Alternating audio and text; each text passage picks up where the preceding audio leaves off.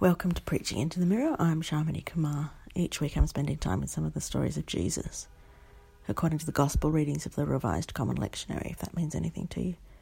And I'm preaching the sermon that I think I most need to hear. You can't tell, but I look myself in the eye while I'm preaching via a mirror. You're welcome to eavesdrop.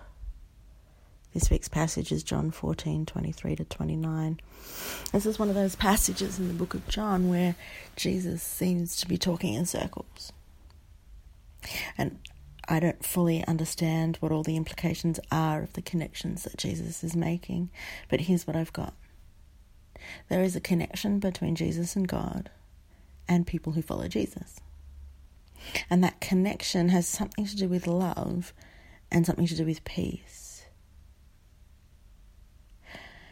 It seems that Jesus has a loving relationship with God, and it's a relationship that we are invited into. There's a closeness that we're called to share. However imperfectly we follow Jesus, the fact of following draws us into the love that is in God and in Jesus and between God and Jesus. And we're invited into that somehow by the Holy Spirit.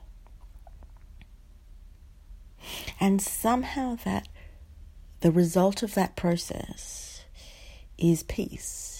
Peace in a very unpeaceful world. And to me it just seems really unlikely, finding love and peace in a space that operates entirely independently of other people's opinions. It's a space that can't be fundamentally destroyed by what other people say or do.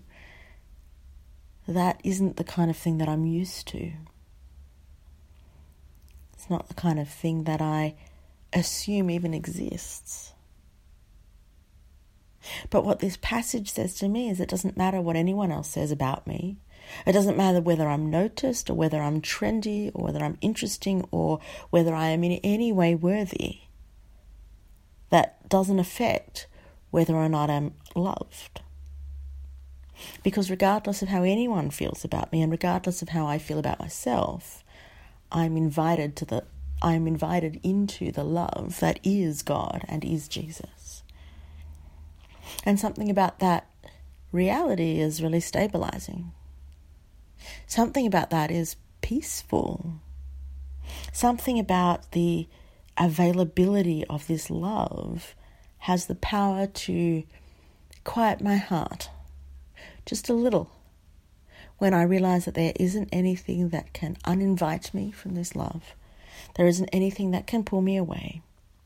There isn't anything that can destabilize the strength of the love that Jesus and God share with me.